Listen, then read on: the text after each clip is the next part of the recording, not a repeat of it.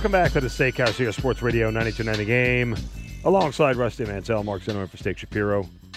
Is Steak traveling today? Do you know where he is? I sent him a message last night that wasn't the most friendly message, and he gave me an LOL. Big meetings. Why was it not friendly? I said, hey dude, where are you at? What front row are you sitting at right now? Yeah. So basically, he said, "Look, you stuck me with Zinno." No, I didn't do that. No, I can work with anybody. Doesn't mean you want to. Nah. Let me tell you something. This is my fun job. I can work with anybody. Just about. All right. Just about. Have a So good time. can I. Man. It's just a question of people who want to work with me. The list is very short. Well, just don't go after Uga. And other than that, didn't go. I wasn't stopped going you. I know. Had nothing to do with Uga. I'm but fascinated by the process of how we get a new one. Oh, I'm telling you. The selection let me committee tell for you this is the Seiler family in Savannah. To sit in that room to make that decision. It's one family but they're the breeder. Yes, Seiler's out of Savannah. Yes. Is that all they breed is bulldogs? I don't know, but they have the Ugas. And let me tell you something. When Uga pulls, do they have a contract with the school? Do they get paid for this? I'm sure. Like if the average, bulldog costs what, $2,000, $3,000? Are they paying an upcharge? Like let me tell you something. When he pulls into the stadium, and they pull him underneath in this black Tahoe. Listen to me now. When they pull him in to the stadium, it's like Mike the Tiger, dude. Mike the Tiger. I mean, this royalty, man. So when they pull Uga into that stadium, he comes underneath the stadium. He has the best parking spot, and then you know what his tag is? Uga. So the family. They come from Savannah. Okay, Yep. they come. So the dog stays in Savannah all week long, and I think they stay Friday night in Athens. They'll stay Friday night. They have a hotel and play. Oh yeah, he stays with a team. Dude, don't go there today because I don't know the process. I don't know. I'm telling you, this dude. There's Herschel Walker. There's Nick Chubb. There's Uga. This dude's a made man. You mess with Boom, the new one, and your ass would be in a world of hurt. Okay. All right, listen, Rusty. There's nobody I would trust other than you. I'm telling you. I'm just. It is. All right. Well, listen.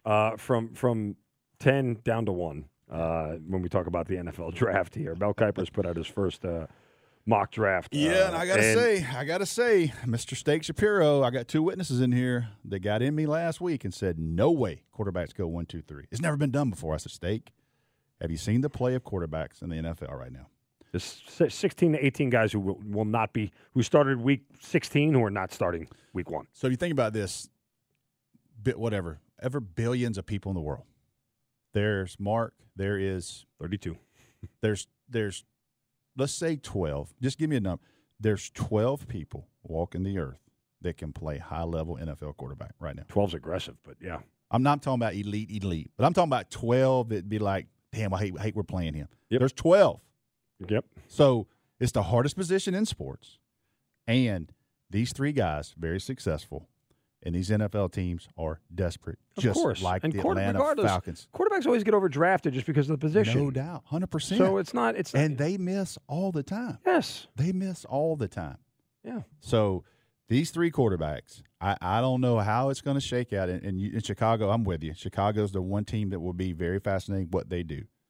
But you and I both are confident that the Commanders and New England are both taking a quarterback. They're not moving out. Somebody had to get stupid to trade up. They had to get insane amount of draft picks to get that 2 or 3 spot. So Chicago's the one team you got to say, look, they're going to make a decision with Justin Fields. But Mel Kiper yesterday comes out 1, 2, 3. He goes Caleb Williams to the Bears. He goes Jayden Daniels to the Commanders, which you got a comment about 1 second. And number 3, he has Drake Maye to New England. What's your comment on the Commanders? I have it on good authority that Ben Johnson is getting the job in Washington. At least he is their top target. Now, he might not say yes, but he is their top target. Ben Johnson comes from North Carolina. Sam Howell comes from North Carolina. Drake Maye comes from UNC, North Carolina.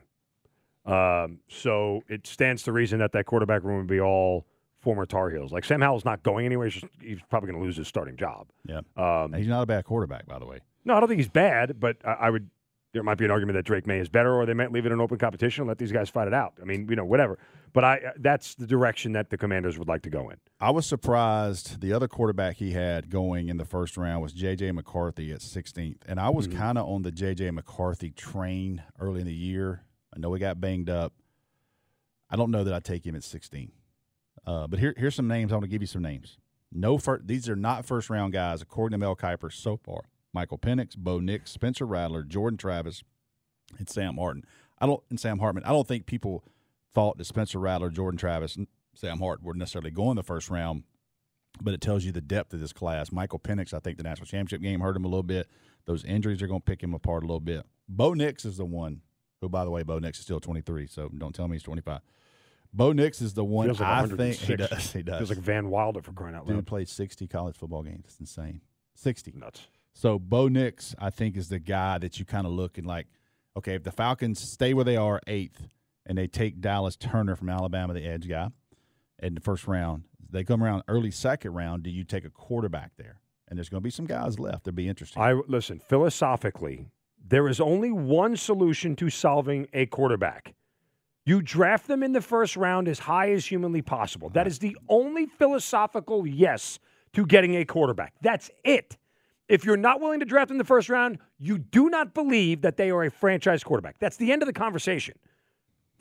Plain and simple. Yeah. No, I don't want to hear about Dak. I don't want to hear about Russell. I don't want to hear about Brady.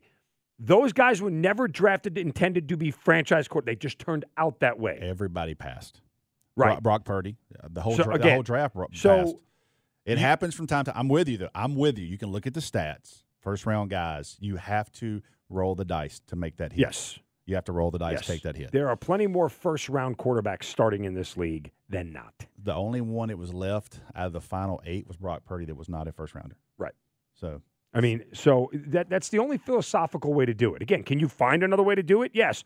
But you're getting more lucky than what did I say earlier? Process over results. The process is take the quarterback as high as you can in the first round because that's the way it works, right?